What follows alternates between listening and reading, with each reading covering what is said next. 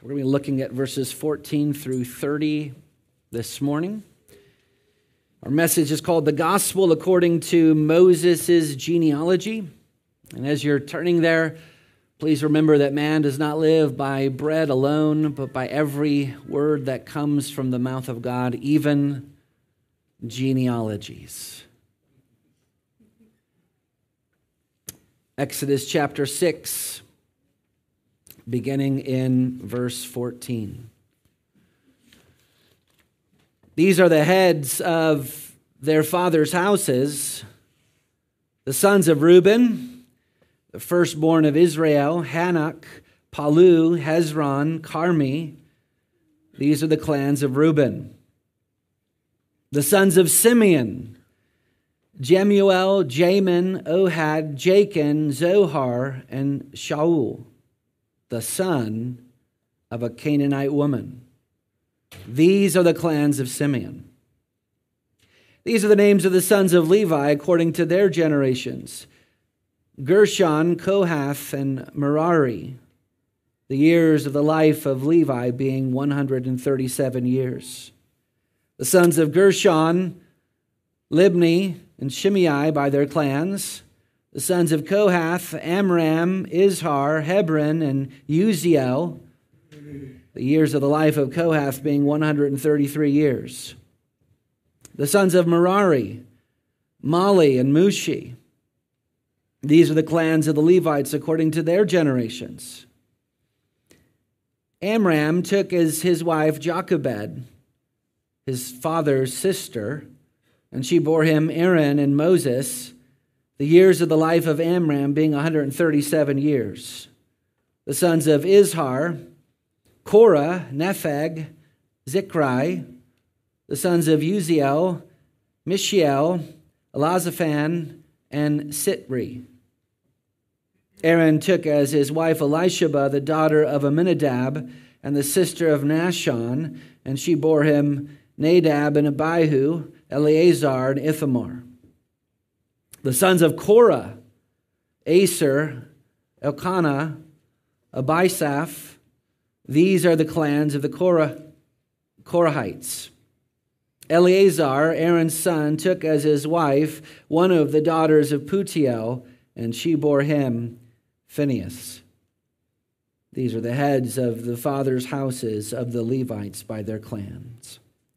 These are the Aaron and Moses to whom the Lord said, "Bring out the people of Israel from the land of Egypt by their hosts." It was they who spoke to Pharaoh, king of Egypt, about bringing out the people of Israel from Egypt. This Moses and this Aaron. On the day when the Lord spoke to Moses in the land of Egypt, the Lord said to Moses, "I am the Lord. Tell Pharaoh, king of Egypt, all that I say to you." But Moses said to the Lord, "Behold, I am a man of uncircumcised lips. How will Pharaoh listen to me?" May God bless the reading and preaching of his word. Let's pray. It is the Spirit who gives life. The flesh is no help at all. Father, we desire life from your word this morning. As your Son said, it is not by bread alone that we live, but by every word that comes from your mouth. Lord, these are words that come from your mouth. Feed us now. Give us food from the abundance of your house and drink from rivers of your delight. We pray these things in Jesus' name. Amen. All right, you may be seated.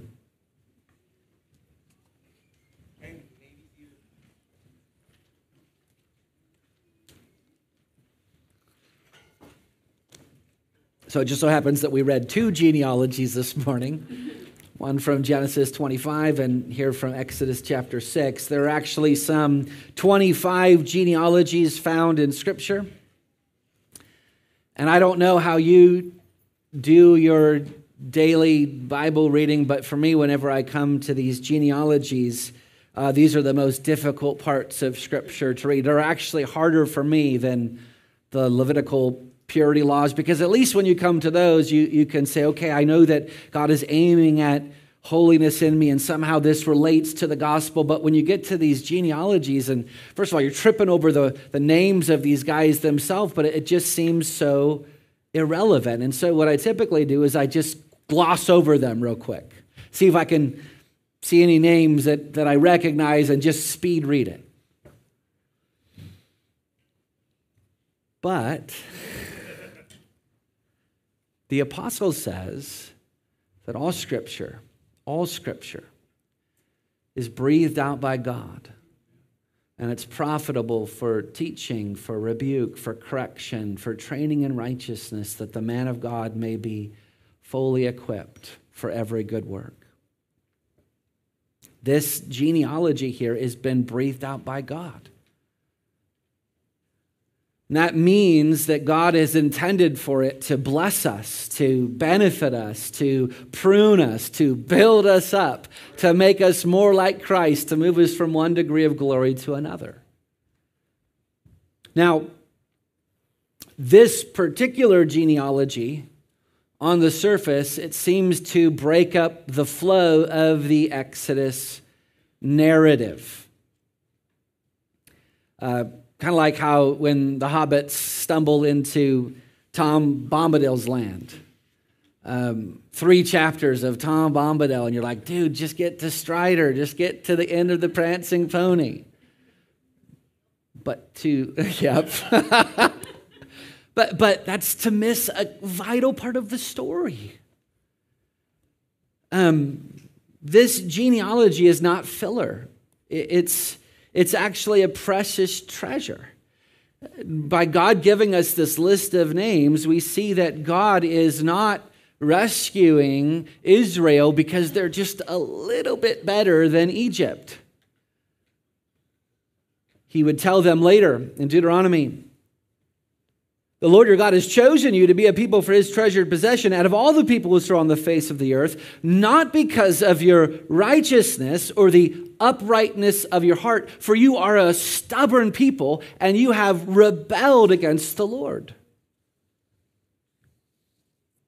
This genealogy displays that God saves the worst kind of people. Beloved, God did not rescue you because you were a little better than others. We are just like the Egyptians. While we were still sinners, while we were still dead in our sin, God sent a Savior because of his great love for us. So here's our big idea this morning. Every genealogy in Scripture tells the story of notorious sinners and the Savior who saved them. So let's begin then with our doctrine. If you remember from last week, we said that God always writes the story in such a way where he's always seen as the hero. He doesn't share the credit with anyone. Paul says in 1 Corinthians 1:30 that because of him, you are in Christ Jesus. God alone wanted to save us, and everybody on the planet, including ourselves, wars against his saving purposes. So, catching up in Exodus chapter 5, we see the display of this truth perfectly. Pharaoh warred against the grace of God. He wouldn't let Israel go. Israel warred against the grace of God. They sided with Pharaoh against Moses. Moses warred against the grace of God because he came and accused the Lord of wrongdoing. God is the only one in this story who wanted to save Israel. And this genealogy accentuates that truth before they go back to Pharaoh. So consider this genealogy from 30,000 feet, first of all. This genealogy lists the first 3 sons of Israel. So Reuben, the firstborn, and his sons, that's verse 14. Simeon, the second born of Israel, verse 15, and his sons. And then Levi, verse 16, and his sons. So no other sons are listed. There's 12 sons of Israel, but only these first three are listed. The reason being is because Levi is the focal point of this genealogy. From verse 16 onward, it's all about Levi. Now, there are other reasons that Reuben and Simeon are mentioned, which we'll see here in a moment, but one reason is just to establish that Levi is in fact the third born son of Israel.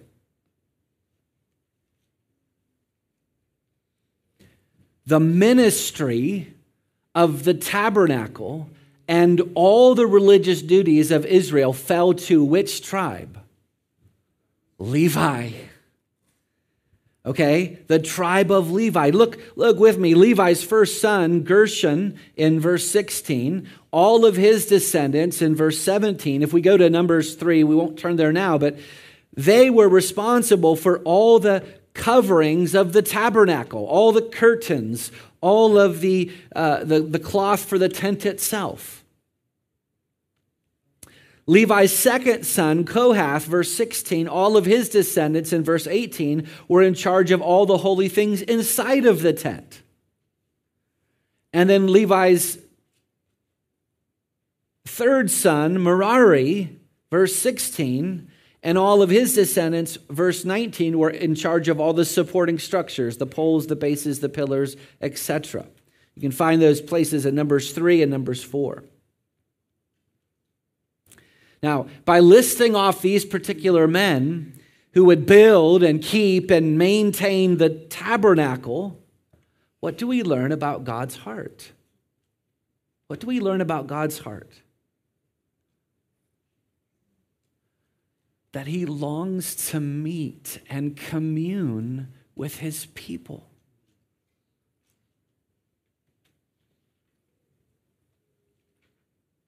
The tabernacle is the place where God met with man. It was called the tent of the meeting. This is who God is. We see the same theme in Revelation 3:20. Behold, I stand at the door and knock, and if anyone hears my voice and opens the door, I will come in to him and eat with him and he with me. God loves to commune with man. Children, boys and girls, God willing, when you get married one day and have a family of your own, how important will your home be, your house be? What happens in your home? It's where you live your life with your spouse and with your children. You do all the best things there. You laugh together, you cry together, you eat together, you sleep together. And someone built that home. Someone has to maintain that home. This was brought near to me this week. We had a pipe break under our house. And I was under the house last night with a vacuum cleaner sucking like two big shop vacs full of water. And I was thinking about this passage. Why do I care about my home? Well, there are lots of reasons, but the main reason is because my family is there. The Levites were in charge of the very tabernacle, the very home where God dwelt with man on earth. In listing these Levites, God shows how much he desires to meet and dwell with his people. Just take that baffling thought into your spirit for a moment. That though God is infinitely excellent, though he is perfectly satisfied in Father, Son, and Spirit, the intertrinitarian fellowship, that there's a sweetness to it, that though their communion is perfect bliss, perfect happiness, a fullness of everlasting joy, they don't need anything outside of themselves for their enjoyment. These three persons of the Trinity desire to commune with man, who's made of the dust. And no wonder why the psalmist says, "Who is man that you are mindful of him, the Son of Man that you care for him?" This is the most delightful mystery. Yahweh wants to dwell with man. Jehovah wants to be near to him, to be in his presence, that we would come and feast off the abundance of his house and drink from the rivers of his delight. Now, the other reason that this genealogy is focused on Levi, other than the tabernacle, is because Moses and Aaron came from this tribe. Look at verse 20 with me. Amram, that's the grandson of Levi, took as his wife Jochebed, his father's sister, and she bore him Aaron and Moses. In other words, Aaron and Moses weren't some random men. They were authentically Hebrews, descended from the very patriarch of the faith, Abraham. But perhaps surprisingly, Moses is not the focus of this genealogy at all. Not one of his sons is mentioned. After he's mentioned here, it goes entirely to Aaron. Look at verse 23. Aaron took as his wife Elisheba, the daughter of Amminadab, and the sister of Nashon, and she bore him Nadab, Abihu, Eleazar, and Ithamar. Then again, look in verse 25. Eleazar, Aaron's son, took as his wife one of the daughters of Putiel, and she bore him Phinehas. These are the heads of the fathers' houses of the Levites by their clans. So, question is why is there a focus on Aaron? Why is Aaron the focus? Please turn with me to chapter 28, verse 1. Out of all of the descendants of Levi, Aaron in particular was set aside by God. Exodus 28, verse 1.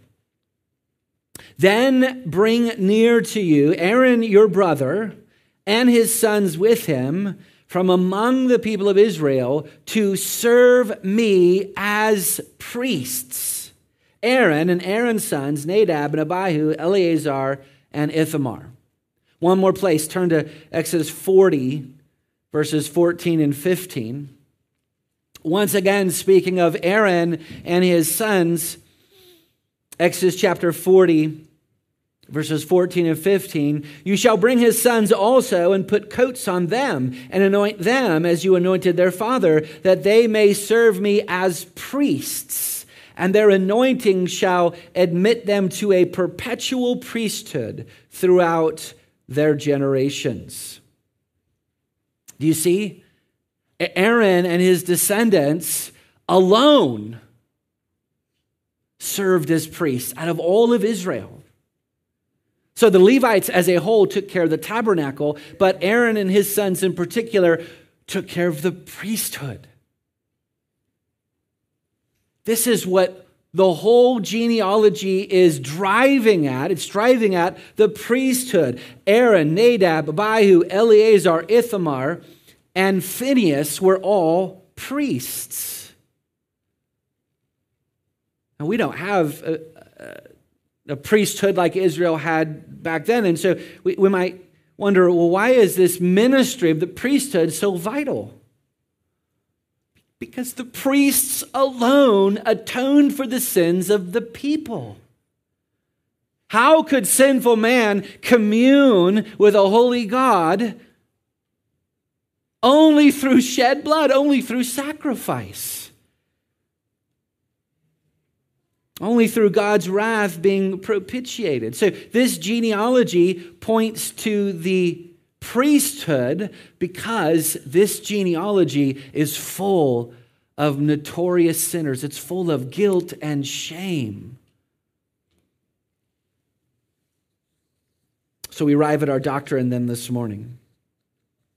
Every genealogy in Scripture tells the story of notorious sinners and the Savior who saved them. So let's consider the genealogy a little bit more closely now. And I'm not going to focus on everybody. Everybody in this list are at least general sinners. Let's focus on the particularly notorious ones.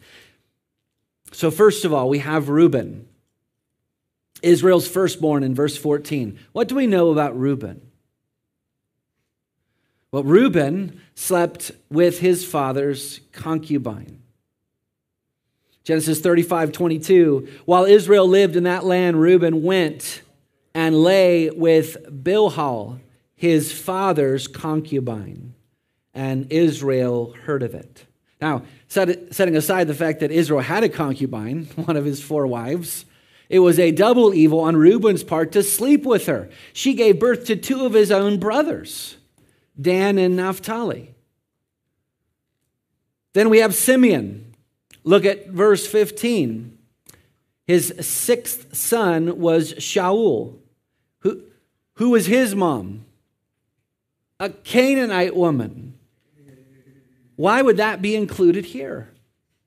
Well, to point out that Simeon had an affair with a forbidden woman who belonged to the cursed people of Canaan. Then we have Levi, who along with Simeon murdered a whole city of men. Back in Genesis 34, when their sister Dinah was raped by Shechem the Hivite, they deceived Shechem along with all of the men of his city into getting circumcised in order to trade for their sister. And while they were recovering from their surgery, Simeon and Levi went to the city and raided it and murdered every last man. Murdered them.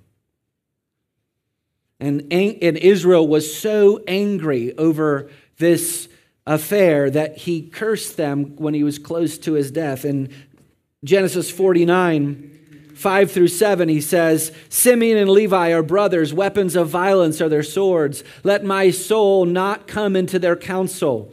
My glory be not joined to their company. For in their anger they killed men, and in their willfulness they hamstrung oxen. Cursed be their anger, for it is fierce, and their wrath, for it is cruel. I will divide them in Jacob and scatter them in Israel. Now it was from this tribe, Levi's tribe, that were under Israel's curse, that Moses and Aaron came forth. Next, we read of Moses' own father. Look at verse 20. Amram took as his wife Jochebed, his father's sister. Moses' dad slept with his own aunt. Moses and Aaron were born of incest.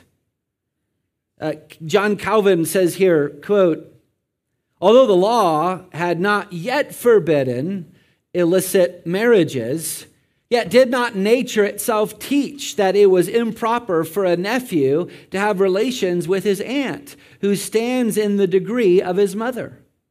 When therefore Moses does not hesitate to confess that he sprang from an incestuous marriage, he does not only fail to consult his own reputation, but ingeniously proclaims the disgrace of his parents for the sake of illustrating solely the grace of God.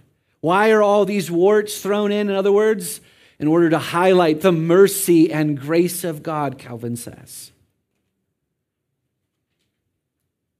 Next, there is Korah in verse 21. The sons of Izhar, Korah, Nepheg, Zikri. It was Korah who led the insurrection along with 250 other men in Numbers 16 against his cousin Moses in order to overthrow his leadership. And then there is Aaron himself.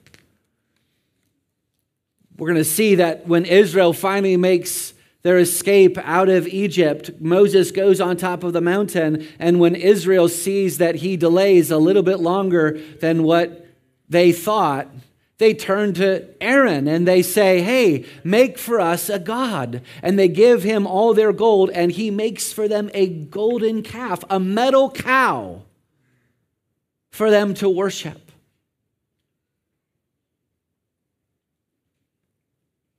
And then we have Nadab and Abihu, the first 2 sons of Aaron in verse 23.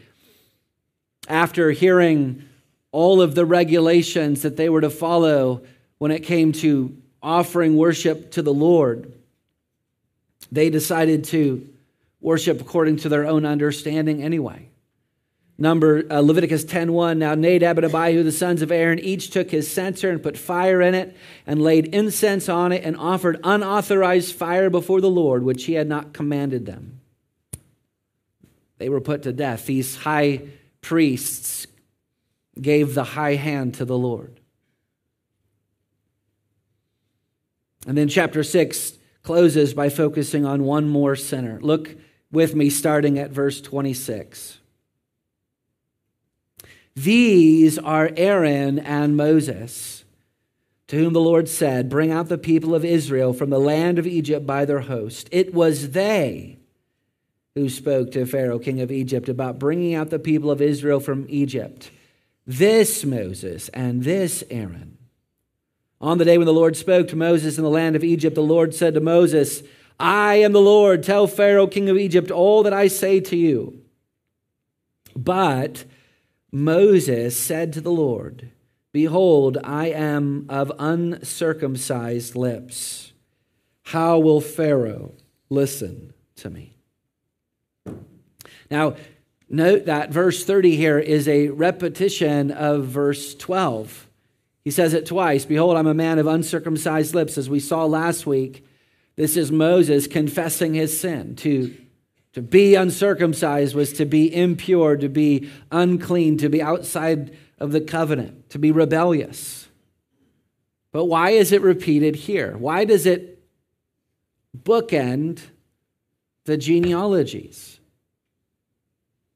Well, A.W. Pink offers some helpful insight. He says this. The objection of Moses in verse 30 is evidently the same as verse 12. And yet there's a reason for its repetition. In chapters 3 and 4, Moses makes 5 objections in reply to the Lord. And here in chapter 6 are 2 more, making 7 altogether. It was therefore the complete exhibition of the weakness and unbelief of Moses. You know that's the number of completion. 7.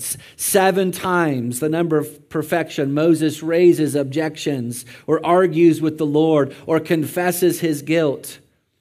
7 times he brings forward his inadequacies, his unbelief, his weakness, his sin. So before even one hoof is delivered out of Egypt, Moses is shown to be a complete or perfect sinner. Now let's think about this very carefully then. It was these people that God rescued out of Egypt. These incestuous people, these insurrectionists, these murderers, these idolaters, these false worshipers, these who were under a curse and joined themselves with those who were cursed. How is this group any different than those in Egypt? They weren't.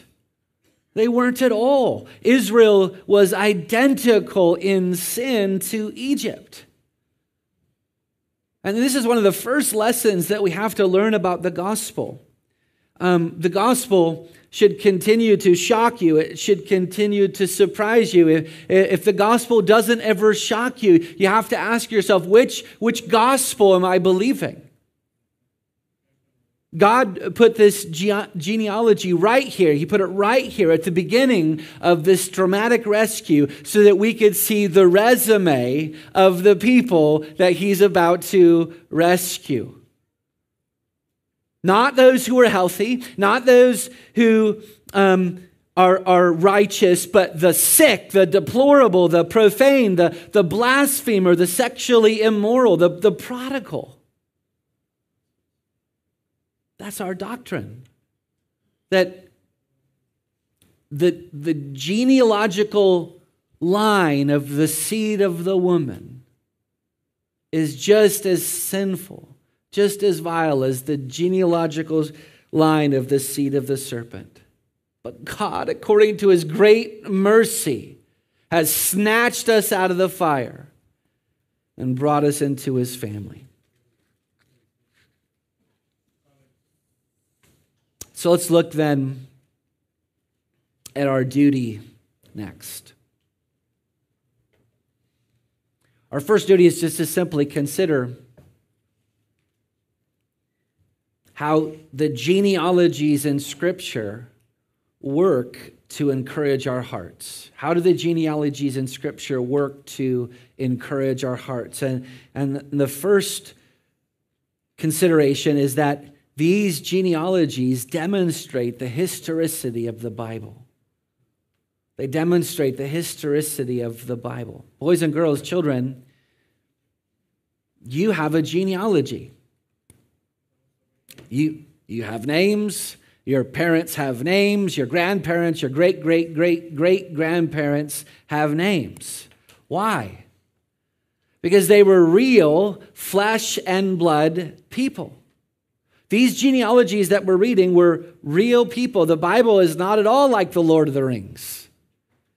The genealogies in Tolkien's tales are fiction. These ones are real.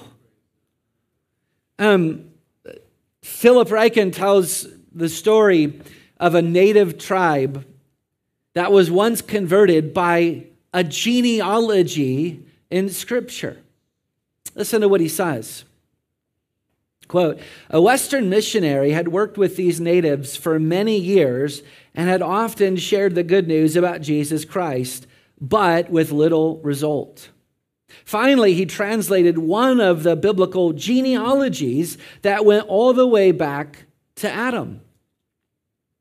Now we know that what you say is true, the natives said.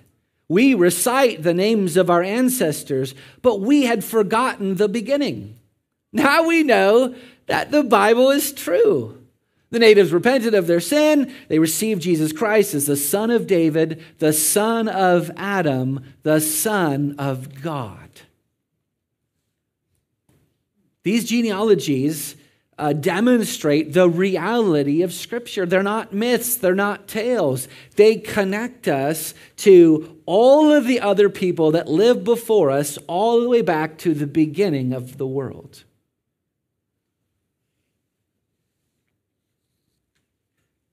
Our second consideration then is to consider how these genealogies show the affection that God has for each of his individual children. They show the affection that God has for each of his individual children. I had a Christian brother who I found through a name from somebody else who came and fixed the pipe that broke under my house this week. And we were sitting there talking about the Bible and doctrine, and he was a very likable brother. And the doctrine of election came up because, that's always the doctrine that comes up in conversations, right? I don't know if I brought it up. I might have, but he resisted it though. What he said was, God, that word is found in Scripture, but God elects, he chooses people groups. He doesn't elect persons, individuals. And that just hurt my heart to hear it. God didn't have individuals in his heart. That God didn't have individuals in his plan. These genealogies show that God doesn't just have a plan for this nebulous, faceless mass of humanity, but that he has specific individuals in mind with specific names. Isaiah 43:1. But now, thus says the Lord, he who created you, O Jacob, he who formed you, O Israel, fear not, for I have redeemed you. I have called you by name. You are mine. These genealogies shows that God counts his children one by one, that he knows all the hairs on their head, that he keeps all of their tears in his bottle, that he knows all of their days before one of them passes. They prove, 2 Timothy 2:19, but God's firm foundation stands bearing this seal, the Lord knows who are his. You may say at this point, but my name is not on any of these lists. On any list in Scripture. How does this genealogy help me? But if you have believed in the Lord Jesus Christ, your name is on these lists. Galatians 3:29 says, and if you are Christ's, then you are Abraham's offspring. If you belong to Christ, you're a child of Abraham, and this Exodus story is your story. But you may say, well, but I have been too sinful. I've sinned against too much light. I've turned my back on God too many times. Surely God has marked me off his list by now. So I know that feeling. I know that feeling too well. Dear congregation, I was raised in a Christian home. I was raised having family worship at the dinner table. I knew the Bible. When my parents got divorced when I was in third grade, and then by the time I became a teenager, my life was spiraling out of control. By the time I was 15, I was already on the drug scene. I was engaged in illicit sexual immorality. By the time I was 18, I was at college, getting drunk, partying with complete strangers every night, dragging myself in a fog to my college classroom. My conscience was stricken. It was smitten. The only thing I could do to silence it was turn the music up louder, do some more drugs, party some more. When I was sober, I felt so ashamed. I was a shell of a man. And I felt that I had out-sinned God's grace. But God brought me back to his home. Because I'm his. I'm on his list. I belong to him.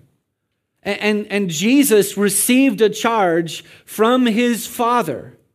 He said, this is the will of him who sent me, that I should lose nothing of those he gave me.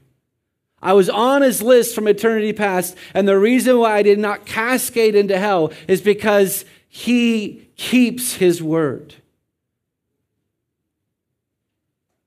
Loved one, if you have been born again by the Holy Spirit, if you have trusted Emmanuel, the great Prince of Peace, then you cannot out-sin his grace. Have you committed illicit sexual immorality? Well, take heart, you're in no worse of a position than Reuben, whom Jehovah delivered from Egypt. Have you committed murder? If the Lord saved Simeon and Levi, who murdered men in cold blood, has his arm grown so short that he's unable to save you? Do you feel cursed by your father and your mother? If God redeemed Simeon and Levi from their father's curse, then surely he can remove any stain or shame your parents have heaped upon you. Have you committed purposeful and presumptuous idolatry like Aaron? Well, if God saved Aaron, certainly he's still willing and able to turn your heart back to the living and true God. Have you sinned against light again and again and again and again? Moses was a 7-time perfect, complete sinner. Don't you see that you're in the same position as he is? No, dear friend, you have not out-sinned the grace of God. This genealogy shows us that where sin abounds, grace abounds all the more. So those are our duties. First, to consider that genealogies show the historicity of the Bible. Secondly, to consider that these genealogies show the tender affection that God has towards individuals. Thirdly, to consider that if you are in Christ, these genealogies are your genealogies. And then fourthly, to consider that no matter what sin you've committed, you can't be disqualified from the grace of God. So let's look finally at our delight this morning.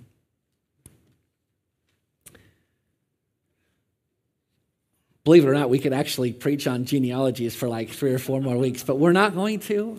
I skipped over so much stuff.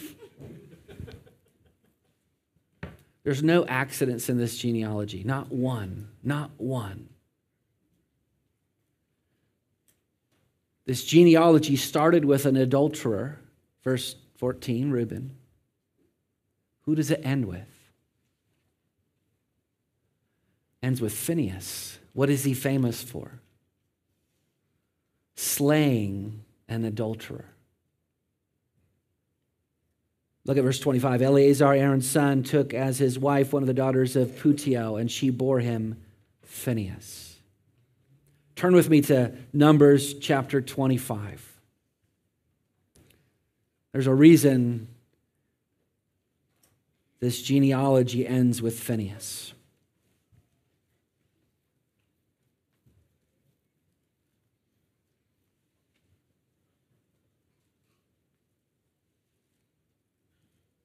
Numbers chapter 25.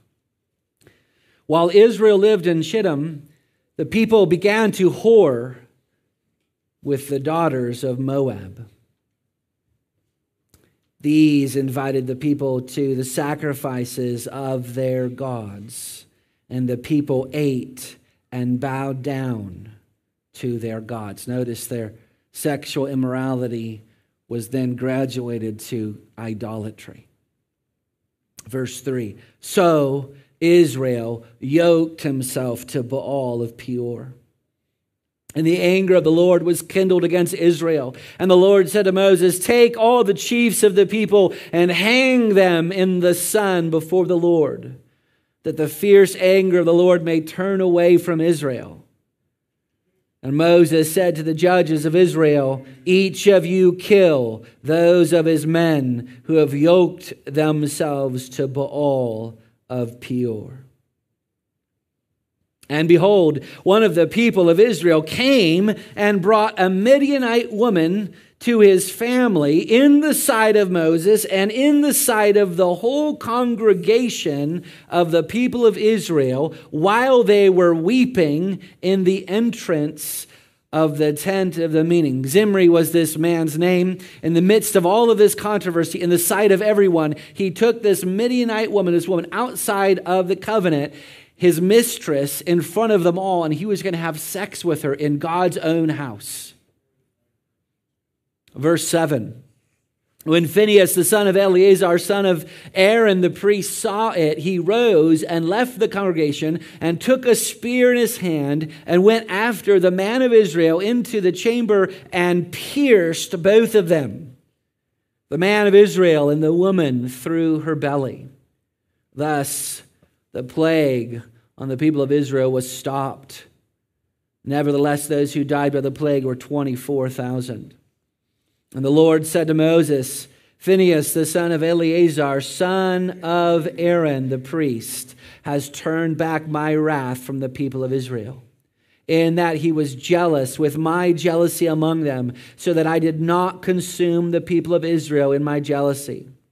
Therefore say, behold, I give to him my covenant of peace. And it shall be to him and his descendants after him the covenant of a perpetual priesthood, because he was jealous for his God and made atonement for the people of Israel.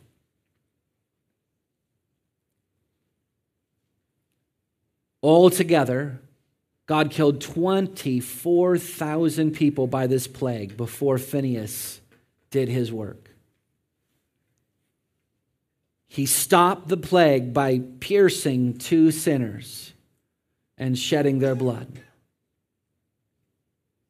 Phinehas is included in our genealogy to show us what the dreadful end of sin is. It's death. The wages of sin is death. All of the sinners in this genealogy deserve death. That's what Reuben's and Simeon's and Levi's sin all leads to. It leads to execution. The soul that sins shall die. Our God is a holy, holy, holy God. You might say at this point, but what about all this talk about God's grace and that being welcomed by Him no matter what we've done? Well, that's the very crux of the matter, isn't it? God does welcome notorious sinners into His family, but He doesn't welcome them by ignoring their sin. He must do the work. Phinehas must act. And here's the glory of the gospel, dear loved ones, that Phinehas, Aaron's son, the priest, he pierced those sinners, bringing upon them the wages of their own death. But Jesus Christ, God's Son, our great high priest, was pierced for us. Isaiah 53:5, but He was pierced for our transgressions, He was crushed for our iniquities. Phinehas satisfied the wrath of God by shedding the blood of sinners. But Jesus Christ satisfied the wrath of God by shedding His own blood for us sinners. Revelation 1:5, to Him who loves us and has freed us from our sins by His own blood. Phinehas ended the plague in Israel, but Jesus Christ ends the plague for all time for those who trust in Him. Jesus said, truly, truly, I say to you, whoever hears my word and believes on Him who sent me has passed from death to life. He will not come into the judgment, but has eternal life. Dear congregation, this genealogy is a testimony of the gospel. It began with the sin of Reuben and it ended with the salvation of Phinehas. And that's your story, isn't it? You began in sin. All of us did. But Jesus Christ, the true and better Phinehas, didn't leave us there. His salvation has the final word. He's our great high priest. He's made atonement for our sin. He put an end to the plague of death that hung over our life. He satisfied God's wrath for us. Where our sin abounded, His grace abounded all the more. Where we were once idolaters, He turned us to the true and living God. Where we were once adulterers, He joined us in union to the bridegroom in heaven. Where we were once under a curse, He transformed us into new creations. Where we were once 7 times sinners, He clothed us with the very righteousness of the Lord Jesus Christ. Where we were once in slavery, He's now set us free. If Phinehas, the true and better Son of God, has set you free, you are free indeed. Let's pray.